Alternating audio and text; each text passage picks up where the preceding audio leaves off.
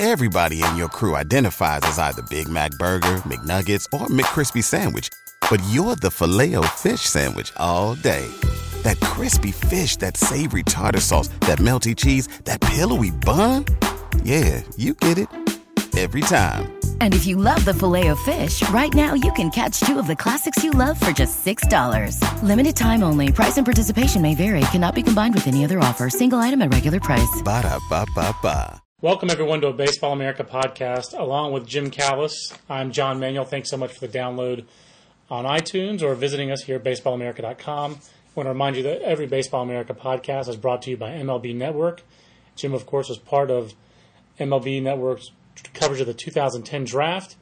Jim, we don't count 2010 draft players into our midseason update, our official midseason prospect update rankings. We also don't count anybody who's in the major leagues, and that always makes our midseason prospect update a real challenge. And we're going to talk about our midseason prospect update on this podcast. We'll also preview the Futures game on Sunday, where Jim is the official scorer, and I'm in the dugout for the U.S. team, interviewing players both for Baseball America but also for XM Radio. So it's a big time of year for us, Jim. It always seems like it's a big time of year. But do we ever have a small time of year? No, I mean, I think, cause, it used to be, I felt like kind of after the Futures game it would slow down a little bit, but not really, because we all have best tools lists we're working on. And yeah. then in my case, I start doing Cape Cod League top 30, and you've got 8,000 summer leagues you're tracking, and and the signing deadline is really created. It's very similar to the frenzy in the 3 or 4 days before the draft, and it's even better now, John, because once again we have the signing deadline would naturally, if it was August 15th, would be on the weekend. That's right. So it gets pushed forward to Monday, so I get a whole weekend again, just like last year, of making phone calls and trying to figure out what's going on. But so no, I think we're kind of like baseball. Outside of maybe like a week after, like between Christmas and New Year's, it seems like there's nothing going on. But other than that, in January we just finished Prospect Handbook, but it's early draft preview time. So I was about to say, thank goodness they moved the college baseball season back, because it used to be that week after Christmas was when we worked on the college preview issue. I mean, that was there would be no downtime if the college baseball season hadn't moved back. But that said, I just spent 20 minutes on the phone with a reporter of the LA Times, where she asked me 2 questions about where the talent comes from, and I talked for like 20 minutes because I was excited about that topic. So it's very strange. I complain, and yet I really love what we do, and I love the way that we do it as far as our process. And our midseason update process was a time-consuming one for me, but a fun one for me as well. And I wound up talking to 7 people who've done a lot of pro coverage, 3 or 4 of them being guys who I just knew, scouts that I know who were doing pro coverage, and 3 or 4 of them being guys who take more of a national view. And I was able to meld all that together and merge all that together. I guess it was actually 8 people. So that's fun. That's fun to talk to people in the know and to find out more about prospects. And one thing we talked about, I think, a little bit, Jim, we talked about it coming into the year, that it didn't seem like our top 100 was maybe as deep as other past years have been. And now that you've graduated Jason Hayward and Steven Strasburg of the major leagues, and even guys like Mike Leake, who was like in the 70s on our preseason top 100, or Ike Davis, who's in the 60s, the talent has thinned out with all those graduations. And right now, really this time of year is actually like the ebb. This is the least amount of talent for us to consider. This is the time of year you'd consider the least amount of talent, because we're not counting recently drafted players. And by July, a lot of guys have already been promoted to the big league. So it really makes it a difficult time of year to do this. And yet it's a good time to do it, because it's kind of the midway point, the All-Star break, all that stuff. No, you're right. It is difficult. I mean, you can't count the draft guys because you really don't know who's going to sign. I mean, it would be silly to throw. I mean, I think Bryce Harper will sign. I think most of the top guys will sign. But it would be silly. It would have been like throwing Garrett Cole on there if we'd been inclined to do that a couple of years ago, or Aaron Crow, or last year, maybe Matt Burke. Great point. And, then they don't sign, so the list is kind of silly. And it's tough. I mean, it's always, this time of year, I always feel like I know the least about prospects, because like you said, so many guys have been promoted to the big leagues. So, I know Jason Hayward and Steven Strasburg and those guys pretty well, but they don't count anymore. And I've been so draft intensive and then off of the College World Series that, then we start putting this top 25 list together with all the guys who no longer qualify, and you're like, wow, are these guys really that good of a prospect. Or, I'll get asked, hey, so-and-so a top 100 prospect, and I always feel bad, but I mean, I don't keep a running top 100. It's hard to say with any kind of precision. Yeah, Ethan Martin's the number 62 prospect in baseball right now. Right. And then too, if you went back and looked, I mean, from what we did a year ago at midseason and what happens by the end of the season, so much more happens, and all the draft guys sign, that the list winds up looking totally different at the end of the year. So it's this list always winds up being a little bit strange to me, looking at the guys on it, and it just seems like almost all of them, I'm thinking, wow, that guy seems really high. That's right. You got to put 25 guys on there, so it's kind of like, I guess, what we say about the draft a lot of times when scouts will be like, oh, there just really aren't 30 first-round picks out there this year. I don't see 30 guys with that kind of talent, but, by the time the draft's done, there are 30 first-round picks, or in this case, there were 32 this year. That's right, and no, that's for sure that kind of thing, that does happen with our midseason update, for sure, and it's a community kind of effort. But last year's midseason update, we had Jason Hayward number 1. That actually held in, and Mike Stanton was number 2, and that actually held in. And this year, at this time last year, Dominic Brown had just kind of started to break in. He was really having his breakout season last year. We had him 17 in last year's prospect update, with Desmond Jennings actually being 18, and Mike Trout was in high school. And those are our top 3 guys. This year, I wound up going, because I ended up having the final say on the list, wound up going with Brown, then Trout, then Desmond Jennings. But I think in terms of the minor league season, right now, I think it's hard to say there are bigger stories in the minor leagues than Dominic Brown and Mike Trout. Dominic Brown, who's already surpassed, the guy's been the Phillies' number 1 prospect the last 2 years. So he's been a fairly high-profile guy here for 2 years now, and now he already surpassed his career high in home runs just in the first half at AA Reading, and now he's off to a tremendous start at AAA with Lehigh Valley. I was fortunate to see one of his first games when he went to AAA. His AAA debut. He came to Durham, and they played a 4-game set against the Bulls, and one of those games we broadcast on MLB Network. So I think a lot of people got a chance to see it, but. Jim, a couple years ago, we kind of took a little bit of a leap with Dominic Brown as our Phillies' number 1 prospect. And really the great thing about it from our standpoint is that he's done nothing but impress, it seems like, since then, and he keeps getting a little bit better. He's still saying there's some raw parts to his game. I think if not for that, regrettable, I would say, Raul Ibanez contract that the Phillies handed out prior to the 2009 season, he might already be in the big leagues and might already be a part of them chasing a 3rd straight pennant. No, you're right. I mean, I keep waiting for him to call him up too, and then they just don't have room unless you're willing to eat Ibanez's salary. But I was looking at this, John, and I think another reason it's kind of thin when it just kind of crystallized a little bit for me when you mentioned Hayward and Stanton. Is usually it seems like about 2 years after a draft, the guys really start to hit their stride in the minor leagues. Yeah. And we knew at the time that the 2008 draft was supposed to be a good draft, and you go back and you look, and Pedro Alvarez, the number 2 pick, Brian Mattis, the number 4 pick, Buster Posey is the 5th pick, Gordon Beckham's the 8th pick, Jason Castro is the 10th pick, Justin Smoke's the 11th pick. All those guys are off the board for us. Correct. Because they're in the big leagues. Ike Davis was the 18th pick, Andrew Kashner was the 19th pick. Ryan Perry, went up last year. He was the 21st pick. Yeah. Just so many of those guys shot to the big leagues so quickly that I almost think sometimes, and maybe this happened in 2005, which was, I think, the last draft of 408 that was considered particularly deep. Right. Then when you have a really strong draft, the guys get to the big leagues quicker, and then they leave a little bit of a void in the minor leagues. And I think that's what we're having this year. And that's a great point. That, like you said, it just kind of really crystallized a little bit for me. And then one other reason that maybe the draft looks a little bit, or the minors look a little shallow. And the specific quote I got from 2 guys, I used one guy's quote, but that it's position players in particular who seem a little bit disappointing.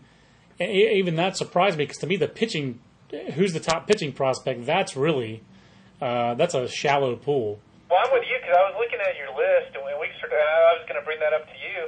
I mean, you were the point man on this list, and it's funny. The top pitcher you have on the list is Jeremy Hellickson, and like my gut says, Jeremy Hellickson really the top pitching prospect in the entire minor leagues. But it's like, who else are you going to take? I mean, the highest ceiling is probably Julio Teheran, but he's only pitched a little bit high Class A. Right. Martin Perez, I would be inclined to take over both of them, but he's getting knocked around some in Double A. Zach Britton I like some. Michael Pineda's a guy who shot up the charts. Aroldis Chapman. I'll paraphrase Denny Green. Aroldis Chapman is who I thought he was, and who I think you thought he was. Where the guy can light up a gun, but he's kind of raw. That's right. But he's not Strasburg. Simone Castro, Mike Montgomery's not a little injured right now. Tyler Matzik really hasn't been cut loose yet. He's only pitched a handful of innings. There's really, a year ago, no question, who's the top pitcher? Who will be the top pitching prospect? It would have been Strasburg if he'd signed right out of the draft. No doubt. Coming into the season, it was no question. It was Steven Strasburg. But now, to me, that's one of the developing stories, I think, for the second half of the season is who will be the top pitching prospect, because I just don't think there's anybody who's clear-cut. It's a big muddled mess. Yeah, it was kind of the same thing was actually true last year. I think the pitchers who show any ability just don't stick around in the minor leagues very often, and the ones who do have been Rays. The Rays have kept their guys in AAA for a while, so that's how last year Wade Davis was 16th on our list, and Jeff Neiman had 2 years in AAA, and now Jeremy Hellickson's on his second year in AAA, and I think I like Hellickson a little bit better than you do. I think he's a legit. The floor is number 3 starter, and the ceiling is number 2, and I think he's got a good chance to be a number 2 starter. And maybe, in the words of some of our college listeners, I'm a little biased because I really do. I see him a lot at AAA Durham. I've talked to the guy. I've seen his development, just the additions that he's made to his repertoire from last year to this year, and that is one common theme of some of the guys who are toward the top of our list. On this list last year, Jesus Montero was number 3. Jesus Montero was the highest ranked player on our top 100 who was still eligible for this midseason top 25. But, like you mentioned with Martin Perez, it doesn't mean that we are going to go so much on what have you done for me lately. But at the same time, if you're doing something right now, I do think you have to ding those guys a little bit. If Martin Perez were pitching, if he had a 4.30 ERA, I think, or if his ratios were a little bit better in terms of the hits that he's allowed and his walks per 9 innings, I think I'd be a little bit more, I would have not had him as the 3rd pitching prospect. He probably would have been 2nd or 1st. I'm with you. I'm not putting too much stock in the numbers. And Montero's the same way. It's hard to say a guy with a 5.5 ERA is the best pitching prospect in the minor leagues. That's all, yeah. And Montero's 20. I guess he'll be 21 later this year. But I do think we had some pretty good scouting reports on this guy this year that said, look, the defense, at the end of last year, you had some guys saying, he got better in Double A. Maybe he can stay behind the plate a little bit. We're not hearing that at all this year. And, I think he's going to catch better when he hits better. And AAA, contrary to what Brian Sabian says, AAA is hard. I've heard this a lot of times. Everybody says that making the jump to Double A is the toughest, but AAA, I think you're getting pitchers whose command is better. It's a different animal. He's still pretty young, and I'm with you. I've never really thought he was going to be a long-term catcher. I didn't think that was much of a chance to really have that happen. But I still believe in the bat. We had too many guys throwing 70s or 75s on him when we were doing best tools for the top 100 for both the bat and the power. And he's young. I still think if I'm the Yankees, they're trying, obviously. I'd like to at least get the receiving polished up, and maybe he's a poor man's Mike Piazza, and I just eat the defense and take the bat early on, and until I, find a catcher that I'm going to sign away from another team. But I'm still not too worried to him. But you're right. That's a tough one too. He's not having the year. I would have thought. I think I said this at the beginning of the year. People ask, who's going to be minor league player of the year? He was a prime candidate, just because I thought he was one guy who'd spend most of the year, if not all the year, in the minors and have a huge year. No doubt. I think if we had to pick a minor league player of the year right now, that winner would be Mike Trout, the Angels outfielder, drafted 25th overall last year, Jim. You were there at the draft in Secaucus at MLB Network Studios. Mike Trout from Jersey drove up. He was the only player there, which I think was really neat that he was there. I think we all liked Mike Trout, and I remember Nathan Rohde especially, our high school writer, was really on Mike Trout last year. We did a feature on him in the high school section, and we wrote about how difficult it was to scout him because the weather in New Jersey last year was just brutal in terms of a lot of rain. But I think that contributed to him falling to 25th in the draft. I'm still. So I think we liked him better than 25th, and we really were thinking that maybe he should have been the number 1 prospect coming into the year. We erred on the side of the guys who were higher up the ladder. Hank Conger, who's also going to the Futures game. We'll talk about that later. But boy, Mike Trout, I think, has just been better than anybody could have expected. Even after the buzz that he created last year in the Arizona League and in the Instructional League, this guy is just killing it. You just don't see teenagers with .530 slugging percentages in the Midwest League. He's hitting .360. He's second in the minor leagues in stolen bases. He's a legit 80 runner. There really doesn't seem like there's a big negative right now for Mike Trout. Everything is up. No, you're right. I mean, I think that it's harder to get a feel for those Northeast guys and how much they can hit exactly, because you don't get to see him much and not against a lot of good competition. And he exceeded.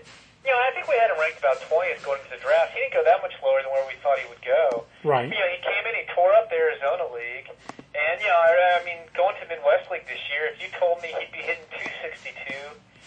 And had a .347 on base percentage instead of .362 and .447. I would have said, that's a real solid year for a guy who won't even be 19 until August, and doesn't come from a warm weather state where he's played a lot of good competition. And geez, I mean, you hit the nail on the head. I don't know what else to say other than this guy's even better than we all thought. And, I'll admit, this is when we were doing the MLB draft show last year. Frank Marcos from Major League Scouting Bureau was part of it. And then, obviously we knew Strasburg was the top guy in the draft. And then they did this little segment at the beginning of the draft show where Frank talked about the rest of his top 5. And I know Ackley was in there, Dustin Ackley was in there, and I can't remember who the other guys were, but the 5th guy was Mike Trout. And I remember thinking at the time, look, Mike Trout's good, but come on, that's a bit much. One of the top 5 players in the draft. And when I saw Frank this year at the draft show, I said, hey, you were right on Mike Trout. Maybe Frank's the one guy who thought he was this good, but there's nothing not to like about that guy. I mean, he's going to have power too. I mean, he's about 6'1", 200. There's going to be power to come down the road too. There's some real strength there. He's a real exciting guy. The other player, now he was in our top 100, but the other player who has like the most buzz, it seems like, for this draft, for this top 2 midseason update. I'm sorry, was Michael Pineda, right-handed with the Mariners. And I was talking to one evaluator for this list, and he said, yeah, Pineda is kind of a guy who came out of nowhere. I didn't have him on our internal, Mariners list. And I said, well, you should have. We had him number 7 in their system, And that was with him missing most of the season with being hurt. That's right. He had 47 innings last year. And if you read Matt Eddy's scouting report, Matt basically, really was all over it, just said that his velocity was starting to come back in the Cal League playoffs, and the only issue was the elbow. There was an elbow injury last year, but he never had surgery, and he's come back super strong this year. We've had reports of his velocity up to 98, fastball sitting in the mid-90s. A cutter was his primary breaking ball in the past, if you can call it a breaking ball. This year it's become much more of a true slider. He throws it with real power. Always had kind of a feel for a changeup and a big body guy.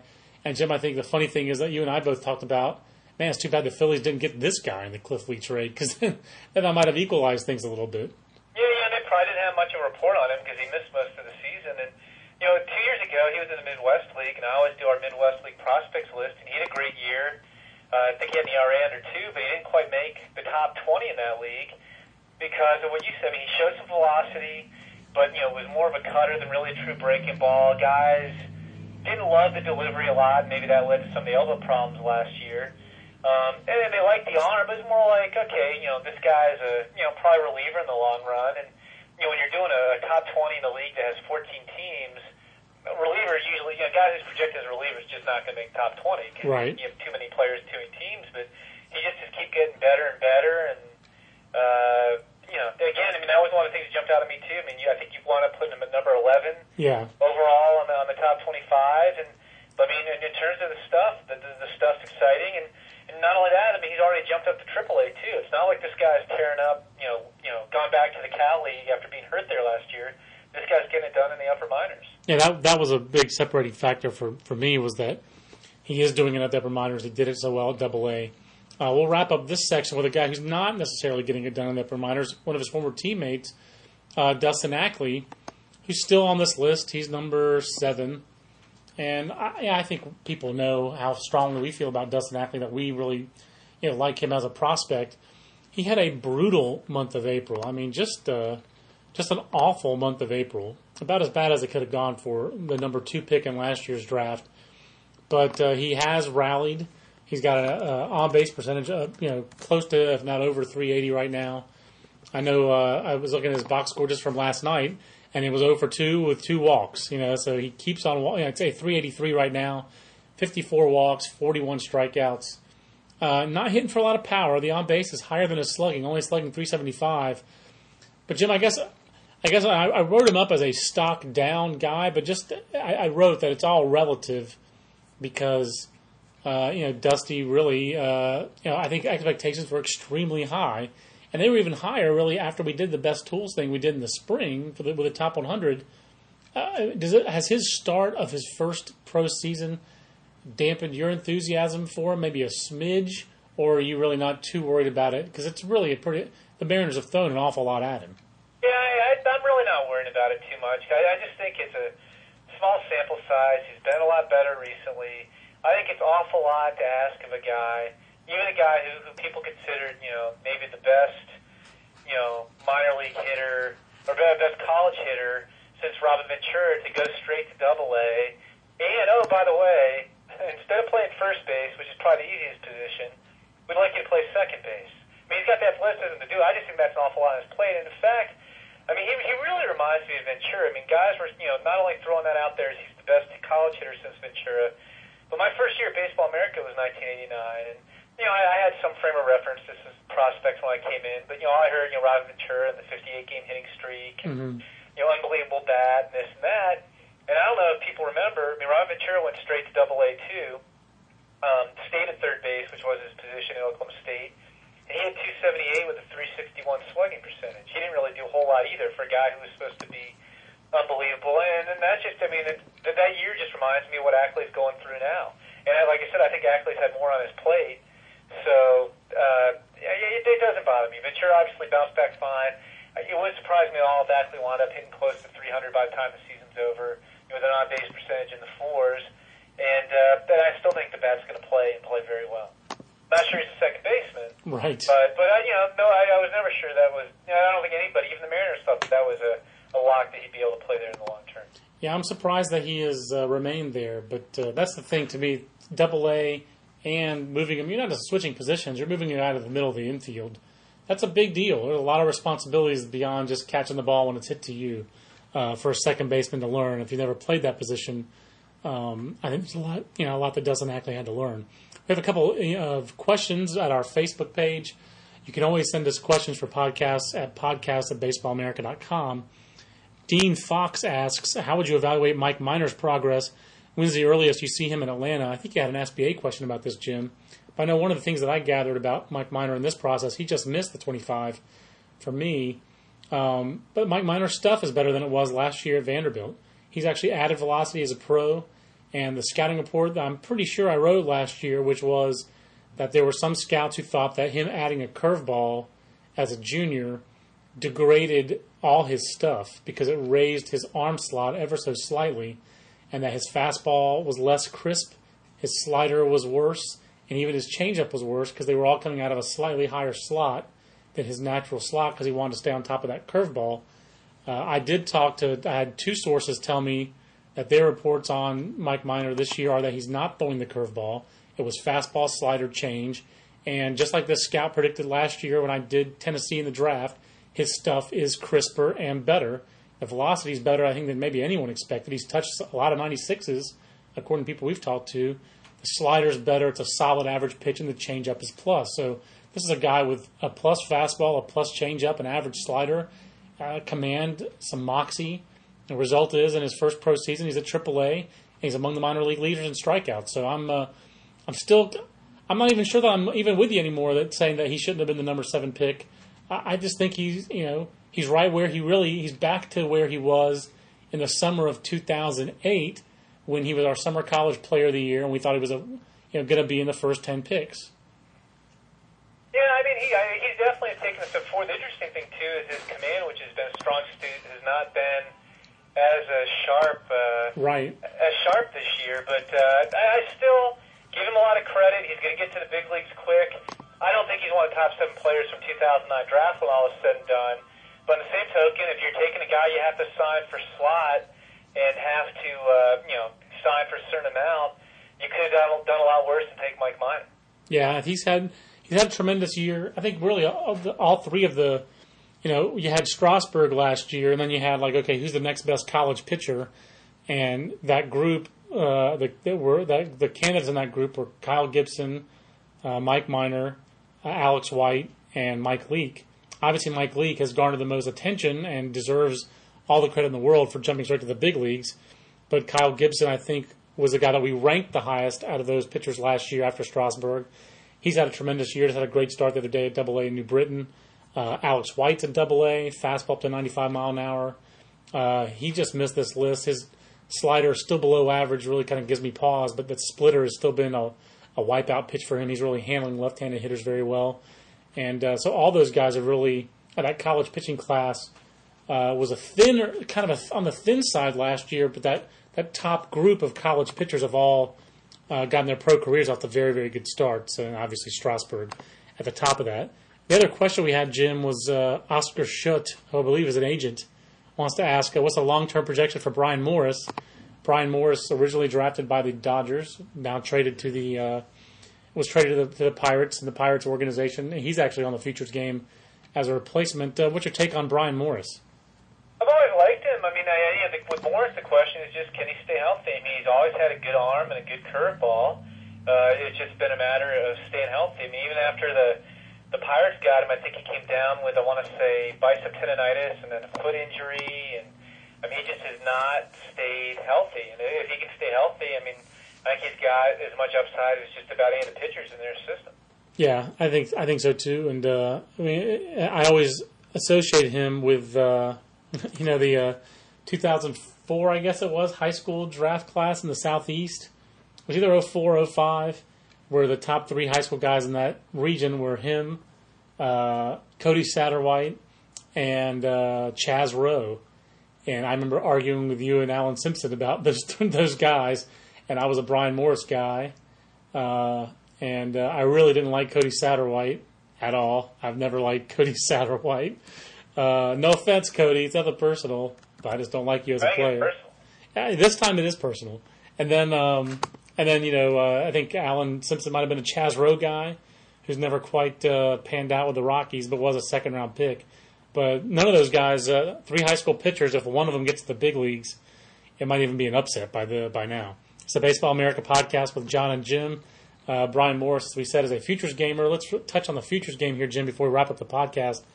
It's the 12th, I guess, futures game. 1999 was the first futures game back in Fenway Park. Have you been to, how many futures games have you been to? Well, I was not with Baseball America in 1999. That was during my sojourn at Stats Inc., so I missed that one. And in 2001, my wife was pregnant with our 4th child, and I think having me go to the College World Series just about killed her, being pregnant with the other 3 kids, so I did not go to that one in Seattle. And I think I missed 2008 in Yankee Stadium, so I think I have missed... Oh, yeah, you weren't there. And been to 8. I forgot you weren't there at Yankee Stadium. We would have had to probably go 3 to the hotel room in New York for that one, too. That would have been tremendous, because that hotel room was basically the size of a closet. But, I'm just rooting for no rain delay this year, because last year that was just brutal. However long that rain delay was, it just took forever. I forgot about that, because during the rain delay, I actually had a great interview, as Jim Rome would say, with Brett Wallace, where I initially mocked him for his fake fight at Arizona State with Ike Davis, and he rolled his eyes at me, and then I was laughing as I said it, and then he got in on the joke.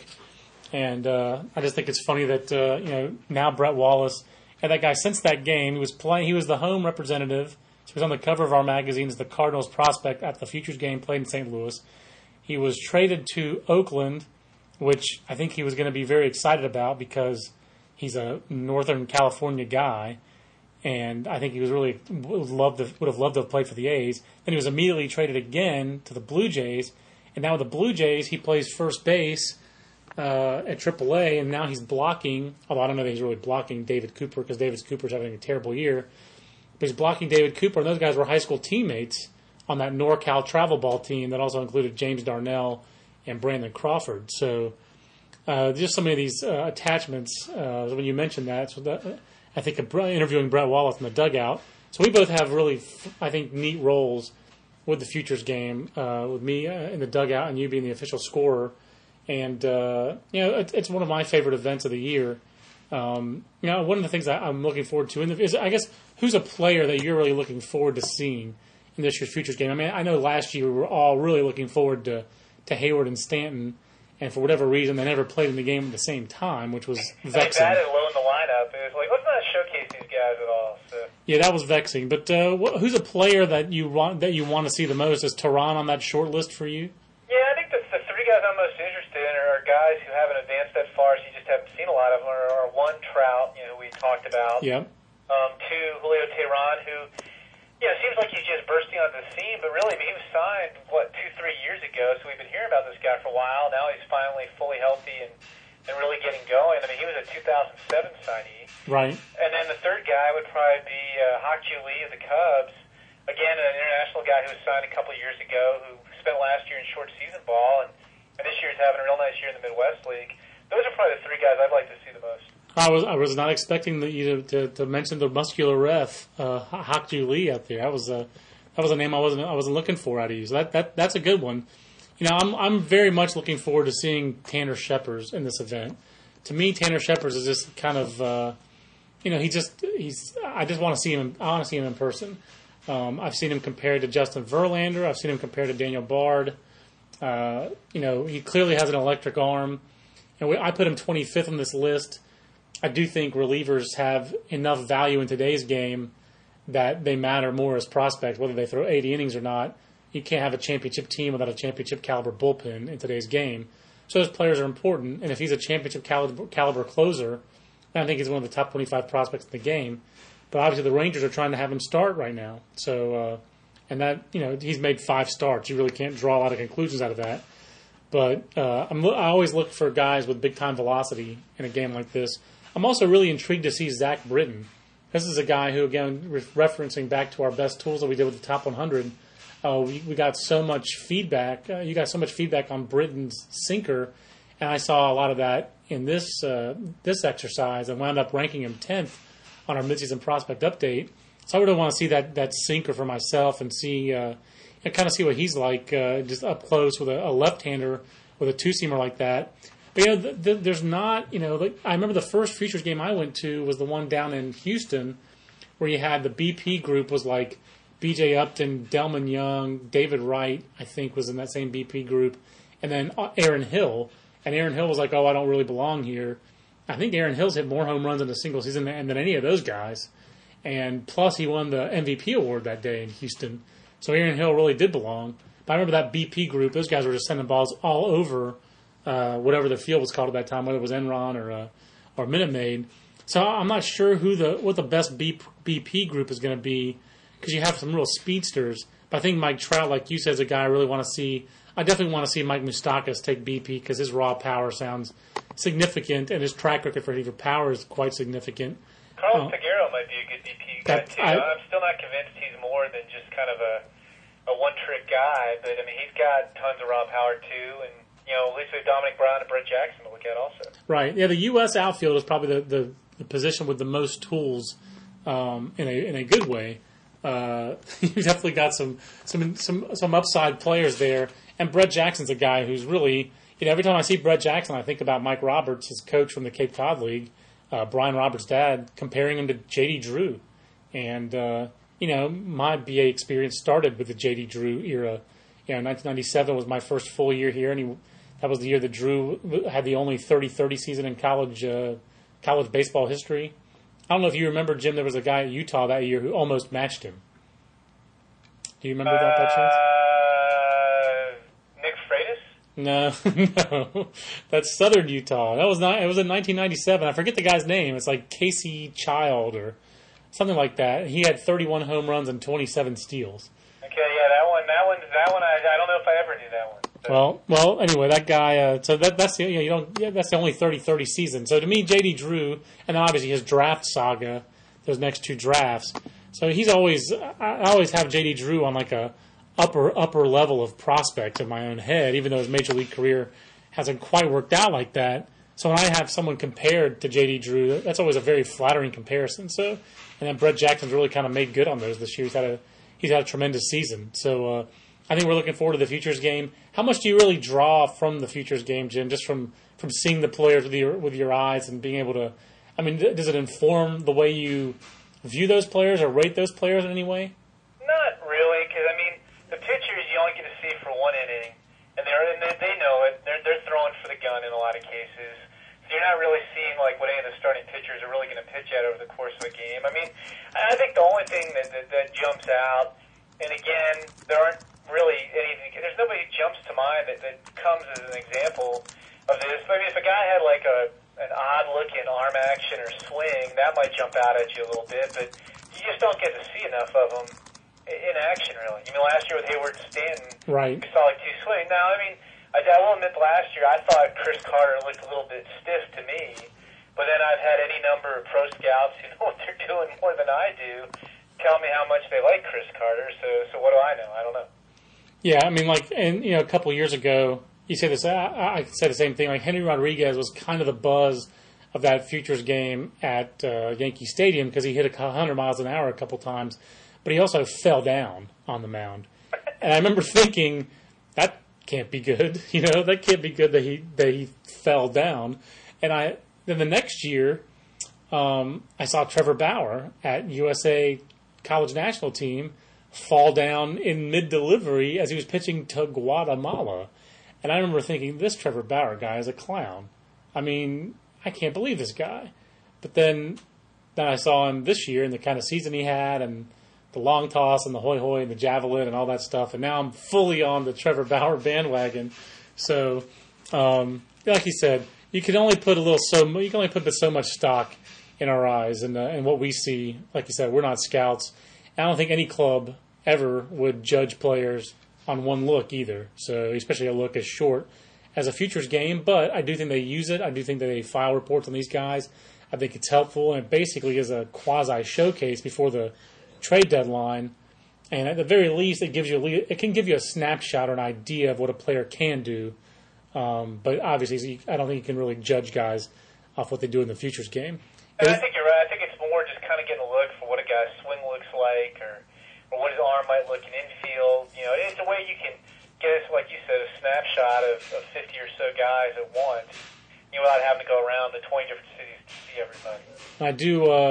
One thing is for sure, the clubs value it highly because we get there early and the stands and during BP and infield are just crawling with scouts from every organization. And some organizations, they send like 5 or 10 guys to that event. So I think it's always stood out to me as an event that is one of the most viewed. It's scouted as heavily, it seems like, as the Cape is in the summer, or like the Fall League is in Arizona every year. So, Jim, we'll see you out in Anaheim. Always entertaining to get together for that. And are you staying for the All-Star game or not? No, I'm leaving Monday afternoon. I'm doing the same thing. So for Jim Callis, I'm John Manuel. We might even record a podcast out in Anaheim during Futures game weekend. Well, I was thinking of trains in the background, but I guess that was at the Under Armour Classic. That was Under Armour, which was that was outstanding. That's one of my all-time favorite podcasts. So we'll talk to you from the Futures game. For Jim Callis, I'm John Manuel. We'll see you next time on the Baseball America podcast, brought to you by MLB Network. So long, everybody. Everybody in your crew identifies as either Big Mac Burger, McNuggets, or McCrispy Sandwich. But you're the Filet-O-Fish Sandwich all day. That crispy fish, that savory tartar sauce, that melty cheese, that pillowy bun. Yeah, you get it. Every time. And if you love the Filet-O-Fish, right now you can catch 2 of the classics you love for just $6. Limited time only. Price and participation may vary. Cannot be combined with any other offer. Single item at regular price. Ba-da-ba-ba-ba.